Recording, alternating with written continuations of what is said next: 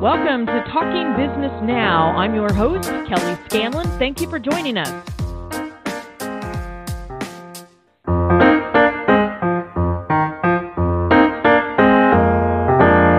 What am I meant to do with my life? What is my destiny? And how am I going to get there? These are questions that many people grapple with at various points in their life.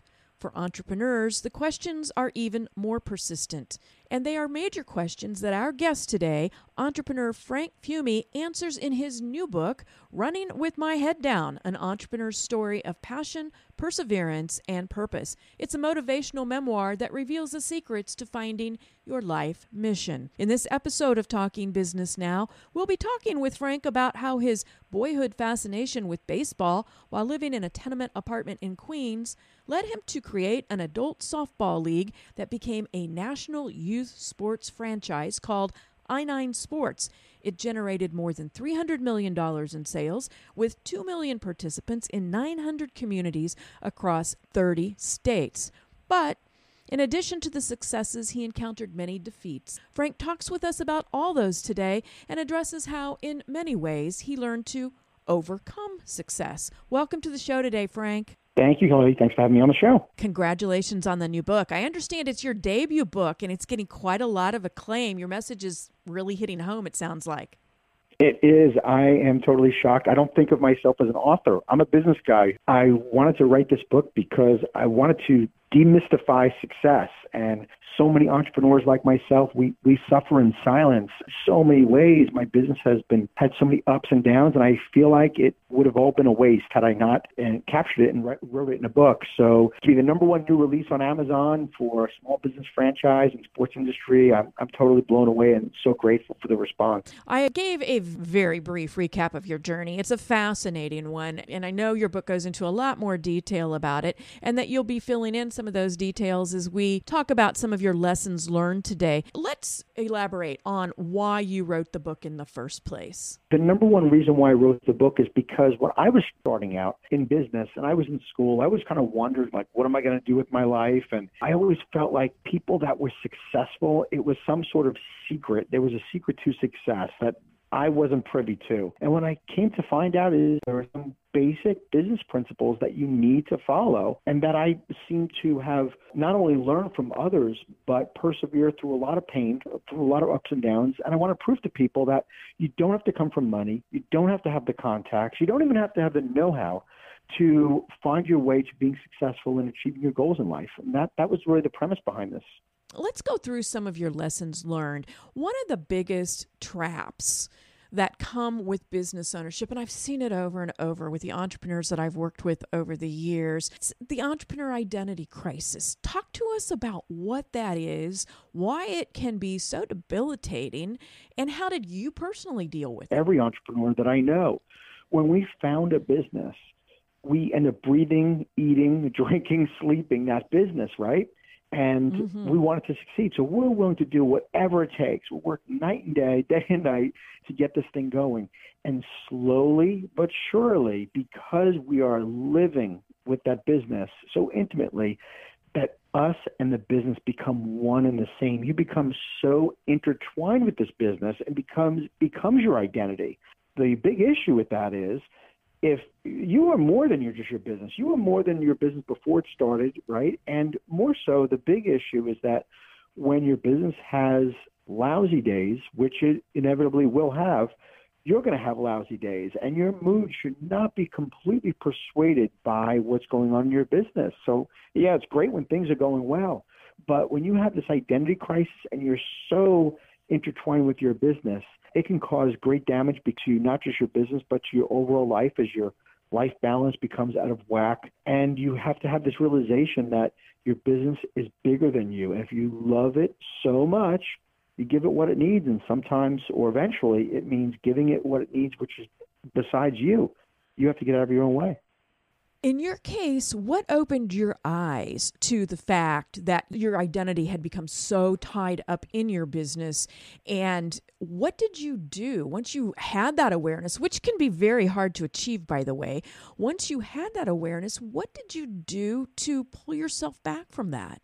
Well, it was a huge awakening. I was at the point where This is in 2008. My business had grown quite a bit. We were, quote unquote, successful as a franchise organization. Probably by then, we had just eclipsed our 100th franchise, which is great achievement because less than 20% of all franchise companies even hit 100 locations. So I was so proud of the results.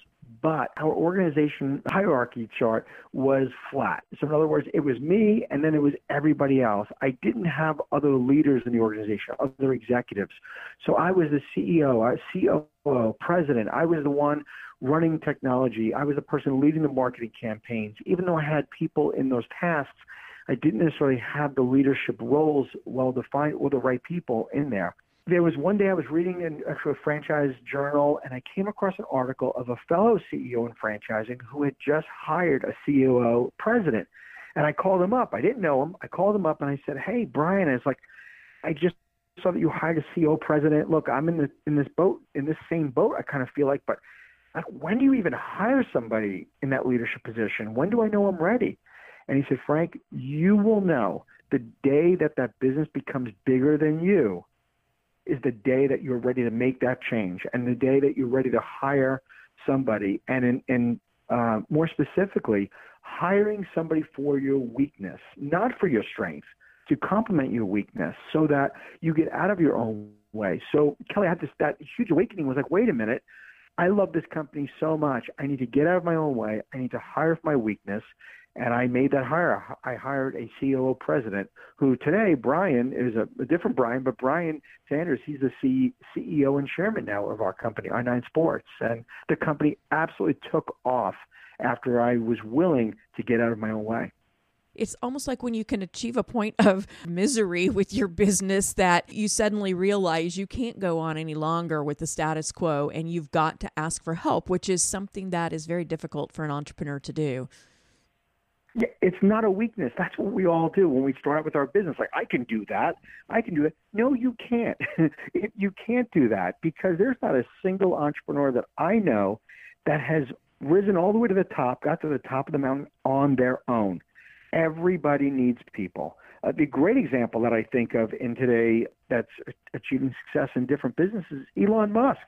Elon Musk, right? He's this crazy visionary, and we see what Elon does, but while he is the visionary, he, more than anybody else, needs people around him that complement his weaknesses and our systems and processes and put them in place.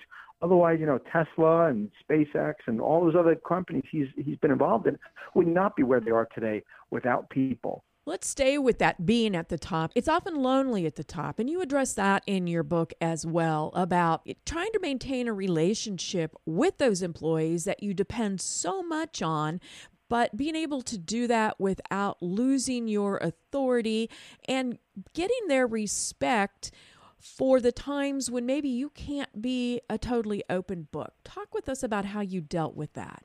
Oh my gosh, Kelly, I wish that somebody had taught me some of these rules about business that were going to happen as a result of growth that nobody ever talked about. So what happened with my company, like so many others, you're the founder, you're starting out, you start out with one employee, then you have 3, then you have 10. And before you know it, those 10 or dozen or so employees in your office, they've been involved in every decision of your company, right? And you have these open meetings and you're super transparent because when you have 1 or 2 employees or a half dozen, you're an open book and you want to be inclusive. But there is a time where that starts to change, where I'll give an example, where let's say you have somebody in marketing in your company and they do all the marketing tasks, but they don't have that skill set to be a director of marketing.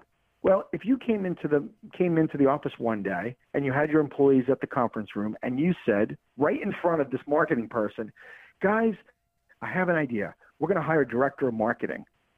How do you think that marketing person's going to feel, right? That you're hiring somebody over their head. Very threatened, probably. So what happens in our business is we get to the point where we can't tell everybody everything we're thinking because it's going to affect their jobs, it's going to impact their lives. So that happened to me where I started realizing I can't be as transparent because I am impacting so many people, but these are important decisions that need to be made for my company. It really hit home for me when we sold our 100th franchise And I took all of the employees and their spouses to a great steakhouse here in Tampa, a well-known restaurant, and we started sitting down in a private room, and we had different tables, and everybody started going to the other tables except for where my wife and I were sitting. And I thought, oh my gosh, like I had a great relationship with the people, but I was no longer one of the guys. They were avoiding me. And they were avoiding me partially because I was starting to become more and more secluded. And this lonely at the top syndrome, if you want to grow your company, you need to be mindful. I found several ways on how to cure that or come up with a solution. What are some of those? Okay, well, the number one solution that I found is hiring for my weakness. So bringing somebody on that's going to take some of the burden off of me, right? The second thing that I did, though, is when you're an entrepreneur of a vastly growing company, you need to surround yourself with peers, like-minded peers. I went ahead and I joined EO, Entrepreneurs Organization. There's YPO. And if your company is not at that level yet, you can join local entrepreneur Facebook groups, Chamber of Commerce groups, Rotary Club, or go to a seminar or an event like a Tony Robbins program, which I'm a big believer in. But I started surrounding myself with like-minded peers so that I could have the freedom and openness to share ideas and get new ideas from people who were not in my industry, which I found is incredibly valuable, is to be around people who are not in your industry because it opens you up to new things. They can see things from a different perspective. Yeah, right. They don't have the same blind spot that you have. And the third thing I would do about that lonely at the top is establish still a relationship with your employees where there is open communication. They have to continue to believe in the vision, and that means that you're sharing with them as much as you can, and you're believing in what they do and absolutely appreciating them, having gratitude, and making sure that they are as inclusive in the process, such as like strategy meetings. I had the entire company in our strategy meetings, and that has paid dividends because the ideas that came from people that crossed department has been incredible. So those are three big things that I would suggest to anybody experiencing that lonely at the top.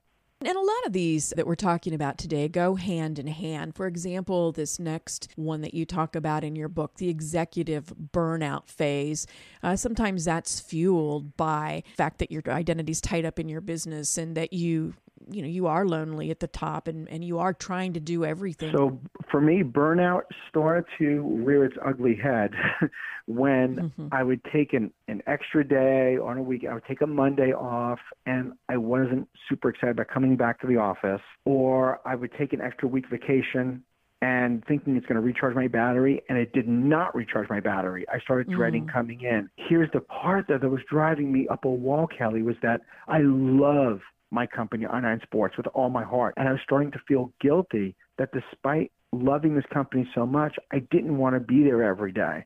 And I was starting to experience this burnout. Now, burnout happens anytime your results are not meeting your expectations over a long period of time. It's a little different when you're first starting your business out because you can withstand it, because you expect to not get results right away. But it's over that longer period of time where you start being burned out, you're not taking time away. It's at that point that some of those symptoms, like we talked about earlier, of identity crisis, lonely at the top, where that's part of burnout. So what I have found is you got to get your life back into balance. We always hear so much about, balancing family life and your work. To me, it's more than that, too. That's a huge part of it. But balancing, creating space for you within your life to making sure that your physical well-being is taken care of, your spiritual well-being is taken care of, and your emotional well-being. You have to make sure that you have all those different parts of your life. If you think of each one of those things as a piece of pie, of a wheel, of a spoke on a wheel maybe, you can't wheel that wheel down the road if it's out of whack and if it's not well-rounded. I would highly recommend to people, like I did for myself, where I took that step back and said, if I really love my business and I really want to have a happy family life and I want to be healthy because I want to be here for my kids for the long term, I need to figure this thing out and I need to take care of my overall well-being. It's amazing how you can get so burnt out doing something that you love, but after a point, you just can't go on. I know one entrepreneur that I've talked to many times who said that every day, and she still does it, every day, She gets the key out of her pocket and puts it in the door, and she asks herself before she turns the lock, do I want to go to work today? Am I happy doing this? And she goes, the day that I can't say yes to that, there's going to be major changes happening. I thought that was a good practice, and I love telling that story. And that happened exactly to me. In fact, there's a Steve Jobs quote that's very similar to that, where he said, when too many days in a row that I don't love what I'm doing, that's when I need to make a change. I'm kind of paraphrasing Steve Jobs' quote. When I heard that quote, it resonated with me because in 2015, despite loving my company, I was feeling an incredible amount of guilt that I think my vision for the business is complete, but I'm so scared to death to utter the words, I think it's time for me to leave, because I was believing so much that my business not only was my identity, but I believed it was my purpose in life. So it was like the biggest possible, I made it so big and so scary that because I thought my business was my purpose in life, the thought of wanting to exit was scary because it was utter darkness on the other side. Like, what am I going to do? And I went to a Tony Robbins Business Mastery, and Tony said these words. He said, success without fulfillment is ultimate failure. And then he, wow, right? I was stunned by that. And then he said, look, guys, if you don't absolutely have passion for what you do, you owe it to yourself and you owe it to your company to get out. And that, Kelly, is what struck me because remember, I loved my company so much. And when he said the words hurting my company, that's like hurting my baby. Like I would never want to hurt one of my kids. Now I'm hurting my business by sticking around. It was after that I released the guilt and said, you know what? It is time for me to move on. Despite loving the company, I've taken it as far as I can go. And it's time for me to move on. And it took about a year or so, year and a half, but I ended up inevitably selling the majority interest in my company. And now, even today, I'm a minority shareholder. I'm on the board of directors. And I love being around the company when I want to be around the company. It's like I'm like grandpa. I get to see the kids, play with them, and then give them back to the parents. It's that freedom that I needed. And that really leads us into the next point, which is affluenza. It's about feeling that same ambition and hunger that you did when you first started it. And I bet after releasing the majority ownership, you were able to recapture some of that. You're absolutely right. Because remember what got me to where I needed to in that company level of success, and what got every entrepreneur to reaching a level of success was hunger. That's the number one trait I have found of most successful people. Again, being in franchising, I've been around hundreds of entrepreneurs, so not just my example, but I've been around hundreds of other entrepreneurs, and it's the people that are hungry that succeed.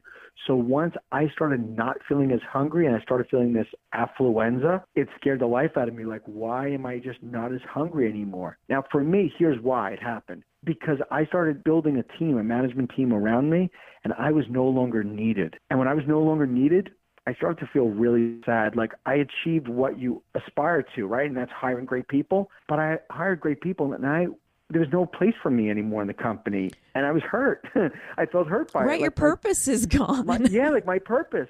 And that's where, if you're an entrepreneur listening to this and you're holding your company back because you need to keep that your place or your value, I'm telling you that you're hurting your business. If you truly love your company, give it what it needs. Get out of your own way. Hire a great team, and trust me that your life purpose is not just this business, it's a series of missions. You will find the next thing. And that's how my whole book came into play. I had no aspirations to write a book until I had gone through all these experiences. And I realized that I-9 Sports was not my sole purpose in life.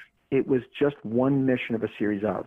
You've given some very good advice on things that I know if you're an entrepreneur and you haven't felt any of these things yet, you will. And so just know. So you've given some very good advice about what to look for and how to overcome some of these issues. Let's talk a little bit about crisis, how to handle internal company crises. And I know that your company went through some. I mean, it achieved great success, but it also had its periods where things were kind of dark. Let's talk about those and how you handled those. Okay, well, there's so many crises that I had gone through, right? There were so many ups and downs. Probably the first one that really sticks in my mind was within 3 years of the launch of my company, we had lost a cumulative amount of $850,000. And that was scary, of course. My wife and I were down to our last $50,000 to our name. There was literally nothing left. But because our backs were to the wall, we knew that the right thing to do was we needed to get outside help. And by getting outside help, I had found a franchise consultant that was like a turnaround specialist. He offered to help us out at a price of $35,000. You can only imagine. You can only imagine the look on Nadine and I on our faces after we heard that. We went to dinner with this guy, and we drove home thinking, "This is it. Like, honey, like we have nothing left after this. Do we take a chance?" And our mantra that we always live by, and we've continued to live by for 25 years now together, is that we live our life with absolutely no regrets. That means we do what's right, even if it's scary, but we never want to would've, could've, should've. Fortunately, I'm talking to you now today because we did turn the company around. In fact, it made $300,000 the very next year because there was basic things that I was missing: blocking and tackling, better training, better support. I needed to clear out some of that staff that I had. Those employees that I had early on they were nice people, but did not have the right skill set. And I had that blind spot. So that was the first huge crisis. But along the way, the only way your company grows is generally you have a crisis that's blocking you. Once you get past it, you get to grow until another crisis happens. I had an employee who was with me for 4 months as a salesman, did not sell a single franchise, asked me for an advance. I told him no. And the other salespeople were selling franchise like crazy, and all of a sudden he quit. Only to start a competing business, stole the operations manual, started a competing business. These things happen, having espionage, dealing with bad publicity. What all those things have in common is that you can't take it personal. You have to realize that people are not trying to do things specifically to hurt you, but if I'm in the way of what they're trying to achieve, then, things can happen, like an espionage or a bad PR crisis that can happen to any growing company. I like to say the example of, when there's a crisis occurs, I always like to say, look, these are great quality problems. That means my company is growing, because if you're either growing or you're dying, right? And problems are going to occur. And having bad press, I heard this quote, I thought it was a great quote. It really resonated with me, and that was, getting bad publicity at times or a complaint is the tax you pay for being successful. One of the things for getting through those crises that I heard you say earlier was you surrounded yourself with people that you could talk with. You had mentors, you were in the EO group. And so when you have those crises, you're not alone. You are, ultimately you have to make the decisions and you have to go through it. But you've got a network, you've got a support system that can help you through it, and that can help at least on the personal toll that it can take sometimes. The number one support system, though, that everybody needs is support at home. So I truly give my wife so much credit. She did not work in I-9 Sports in the company, but trust me, she was with me every step of the way, believed in the vision of my company every step of the way. I've seen entrepreneurs where the spouse does not believe in the company, and the reason why that becomes so dangerous is because when you have your inevitable bad day, you come home, you complain about your issues, and your spouse says, "I told you so. I told you this was going to happen." And they throw it in your face. And then they say, "Look what this company is losing money. I don't want you to spend another dollar on marketing because we're losing money already." Once you go into that tailspin, once your spouse, if you're listening to this and your spouse is already saying this, that tailspin is already out of control. It is time to either move on in your business or time to get your spouse back into believing the vision of the company and turning that ship around where you two are a team. My wife and I have always been a team. That is really the secret to our success. A lot of what you talk about takes some maturity, really. Maturity as a business owner, maturity just in general as a person, too, to have the self-awareness to recognize that you're in the business's way, or I can't talk to my employees anymore because we've grown to such a level, so I need to seek an outside support system, or whatever it may be. It takes self-awareness, and you talk about in your book your spiritual awakening. And there actually a moment. Tell us about that. Oh my gosh. So it was the point of time where I was just about to getting past selling the business. I wasn't there yet. I was in the process of it. And I went to a resort called the Miraval Resort in Tucson, Arizona. I didn't know what to expect. My wife and daughter had been there, and I knew it being quite a spiritual place. I mean, you can go there if you just want to go for a massage and, do team building stuff and everything, but they have some really interesting classes and some really fascinating people. I went through this session with this spiritual healer where I started really recounting a lot of my experience. It wasn't hypnosis, but it was sort of a hypnotic experience. And it hit me, Kelly, that these words, this is the words that came to me, and I wrote this in the book, is that the war is over. And I realized that for decades, I had been dealing with self-rejection, shame, not believing in myself at times. I had so many limiting beliefs, and not fearing, or the fear of not being good enough, or the fear of not being loved, are the two greatest fears that all humans have. And it was at that point where I had this realization, like, where I just need to let everything go. Like, the war is over. I was having a war with myself is what it was. It was the most freeing feeling. Again, it really was a spiritual awakening for me. And I'm a guy who hasn't been to any of these spiritual retreats or anything. So, but I was open to it. It changed my life forever. It reminds me of the old adage about winning the battles but not winning the war. And up to that point, you had won many battles as you had guided your business through its growth, and a lot of skirmishes that you described earlier, but you had won the war until that moment when you finally had that awakening. Gosh, you're so right. I had a lot of wounds from a lot of battles, but it was, if you think about it, what did it all come down to? Came down to me, right? The war is over. It was about my own self-rejection, about my own fears. And that's what we all go through as entrepreneurs and just people in general, whether you own a business or you're in a career. It's our own limiting beliefs that hold us back from taking that next step. It's fear of failure, fear of success, fear of not being good enough. All those things can weigh heavier and heavier on you until you let it go. If you had to leave our listeners with one thing today, I mean, we've talked about a lot of things, but if you had to sum it up and leave them with one thought that could carry them forward, what would it be? Well, like I said earlier, my wife and I have been happily married. We've had our ups and downs, but we have been happily married for 25 years, and we have that one mantra that I share in my book, and I want everybody to consider. Live your life with absolutely no regrets. You don't want to look back on your life and say, would've, could've, should've. And that means do what is right. Even if it's scary, then do it scary. But I want everybody to do truly what they're here for. No one was here for a plan B, for a backup plan. Live your dreams and absolutely go for it. Great advice. And there's a lot more advice in your book. Where can we get a copy of the book? Running with My Head Down is available on Amazon. And it is also available right now at all bookstores, airport bookstores nationwide, Amazon, and you can also find me on my website, frankfiume, FIUME.com, and I'm also available on all the social media channels as well. Thanks for having me. I appreciate it, Kelly. Thank you for joining us. We really appreciate it. Best of luck. And I'm your host, Kelly Scanlon. I appreciate you tuning in to this episode of Talking Business Now.